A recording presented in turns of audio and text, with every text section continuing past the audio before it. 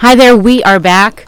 I'm Janine. You're listening to KUCI 88.9 FM in Irvine. Up next is author Tammy Lynn Stoner. She's here to talk about Sugarland. Good morning, Tammy. Hi, how are you doing? Good. I know we have less than 10 minutes, but tell me about the premise of this book, Sugarland.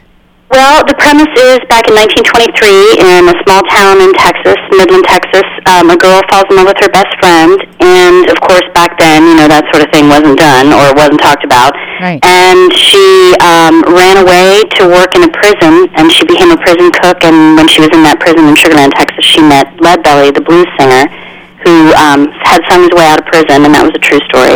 And when he did that, it sort of inspired her to move ahead and be true to her life. Now, how did you come up with the idea of this book? Well, I actually read the Leadbelly story years ago, and it was such an amazing story that I wanted to work with it somehow, and I had a collection of link stories about this Southern family. And when I found the Leadbelly story, I knew I could use that as sort of the backbone to bring the collection to life. So it really started with the Leadbelly story.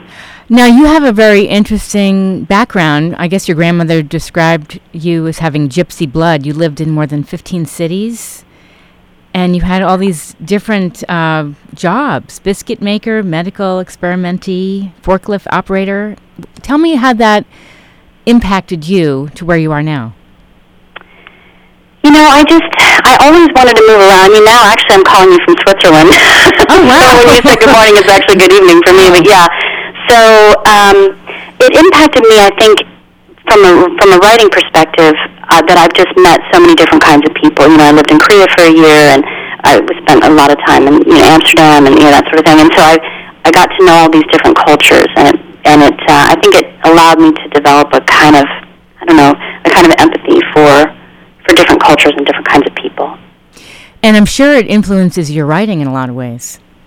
Oh, yeah, and I'm really drawn to unusual, unrecognized characters and people whose stories I really want to tell. The people that you don't meet every day. You have to kind of travel around to meet these people, and I like to dig into those kind of people. Is there any part of you that's in this book? Yeah, there is. I was born in Midland, Texas, so there's that. But I had a relationship with the person who's now my partner, and back, a long time ago, when we first met in college, it was a very similar situation. I like the girlfriend in the book was like, let's do this, and this was 20, 30 years ago. And she was like, let's not. This is terrifying. No. And ended our relationship and this whole dramatic thing. And so I think in writing the book, though, writing it really, the main character was almost from her perspective in a way. It allowed me to really, really sort of forgive and move past it and see how that could happen. And it allowed us really to get back together again, like 20 years later. 20 years later. Wow. Yeah, strange winding story, but yeah, 20 years later, and then now we have twin girls, and we got married 10 years ago and everything, so that's wonderful. Worked out fine. And she's in the info that you sent out, the Sugarland Bulletin, which is super cute, by the way. Isn't that cute? That was my favorite part of the whole thing with the marketing. I was like, oh my God, the bulletin's so cute. Yeah, she's the one that interviewed me in there. So cute. And you've been a writer since you were a little girl? Little. Yeah, I was that kid at the typewriter, and I didn't really show anybody my work, though, until college, and didn't really think it was something I could take seriously until even after college, really. And so what gave you the push after college? I just, people started asking me for my work, and it just made me think, I guess there's something out there. So, and then I eventually started sending it out many, many years later, and got an agent and did the whole thing. And it just seemed like I had to really sit down and say, I want to spend my life doing only things I love. Yes. And this was the number one thing. So, and it just worked out. And you have a lot of accomplishments. You were nominated for a Million Writers Award and earned an MFA from Antioch. Is there any, do you really love doing fiction, or do you want to do some nonfiction?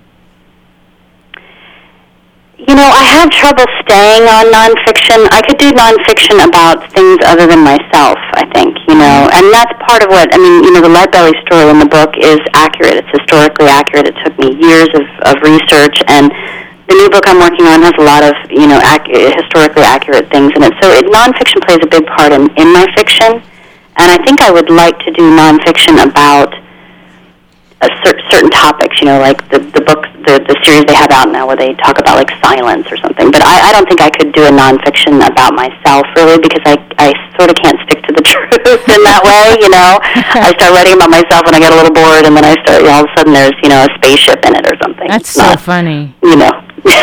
Do you have advice for writers? Because the name of my show is Get the Funk Out. And right, I love it. Thank you. And I'm always fascinated. What were we going to say? Well, I think the biggest thing is to just, this is what proved true for me, even though it was a longer road, and I really, really stand by it, is just not to show people your work early on, not to get opinions, not to be conscious of it, and just to really sit there and develop your own style and your own voice without other people crafting you or over-editing you, or I think it tends to produce so much similar work out there. Yes. That, if you really want to be different and you really want to make your mark, I think you just need to tough it out for a couple of years by yourself. Yeah, I think you have to be confident in your voice and your message, and because it's such a tough industry. Oh, it's hard. I mean, if you put your stuff out there right when you're new to it, and somebody tells you, don't start your sentences with I, or don't use this adjective, or don't, and start to confine you within all these things, it can make you hyper aware of your audience, and really you should just be writing for you at that, period, but especially at that point in your career, I think, for me at least. Well, and if, for me, as soon as somebody starts throwing criticism at me, I think, oh, I can't do this. I know. I got to do something else. I'm not meant to be a writer. Right. No, it's true. Yeah. When you're new, you could be new at 50. It doesn't matter. But when you're new at it, it's just not really the time to develop that dependency on response. Right. What else would you like readers to know about this book without giving too much away? What to know about it? I really just sat around to present a character that I think could have existed and does exist today in some of the less tolerant places in the world. But I really just want people to live the story and to really get into it, and then at the end it starts to become funnier and she opens up in her life. I really want people to be motivated in a way to just not keeping their secrets anymore. If this book can do it, that would be lovely. I think that's great. I want to give out your website. It's Tammy Lynn Stoner, TammyLynne Stoner.com. And all the info is up there about all the things you've written. Anything else you would like to say about your website?